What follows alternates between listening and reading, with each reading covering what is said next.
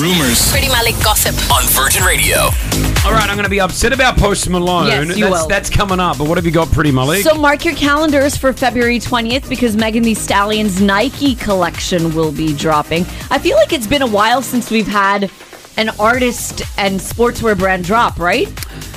It's been a while. No, that was Lizzo that had some bad press recently because I was wondering why. Oh, no. Rihanna?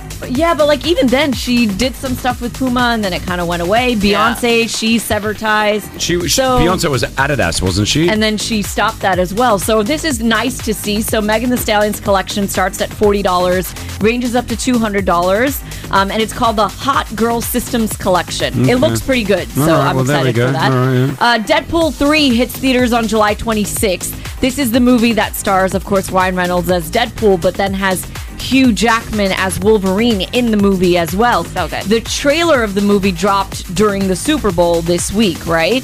And the trailer's already broken a record. So it is officially now the most watched movie trailer in the first 24 hours. That's awesome. 365 million views in 24 hours. That's awesome. Yeah. Good on Isn't that really cool? cool? Good on them. That's great. There's going to be a big movie. It's going to be huge. Both very likable. We look forward to that. What else you got for us? Okay, and finally, why are we upset that Post Malone is an actor? Well, not so much us, but you.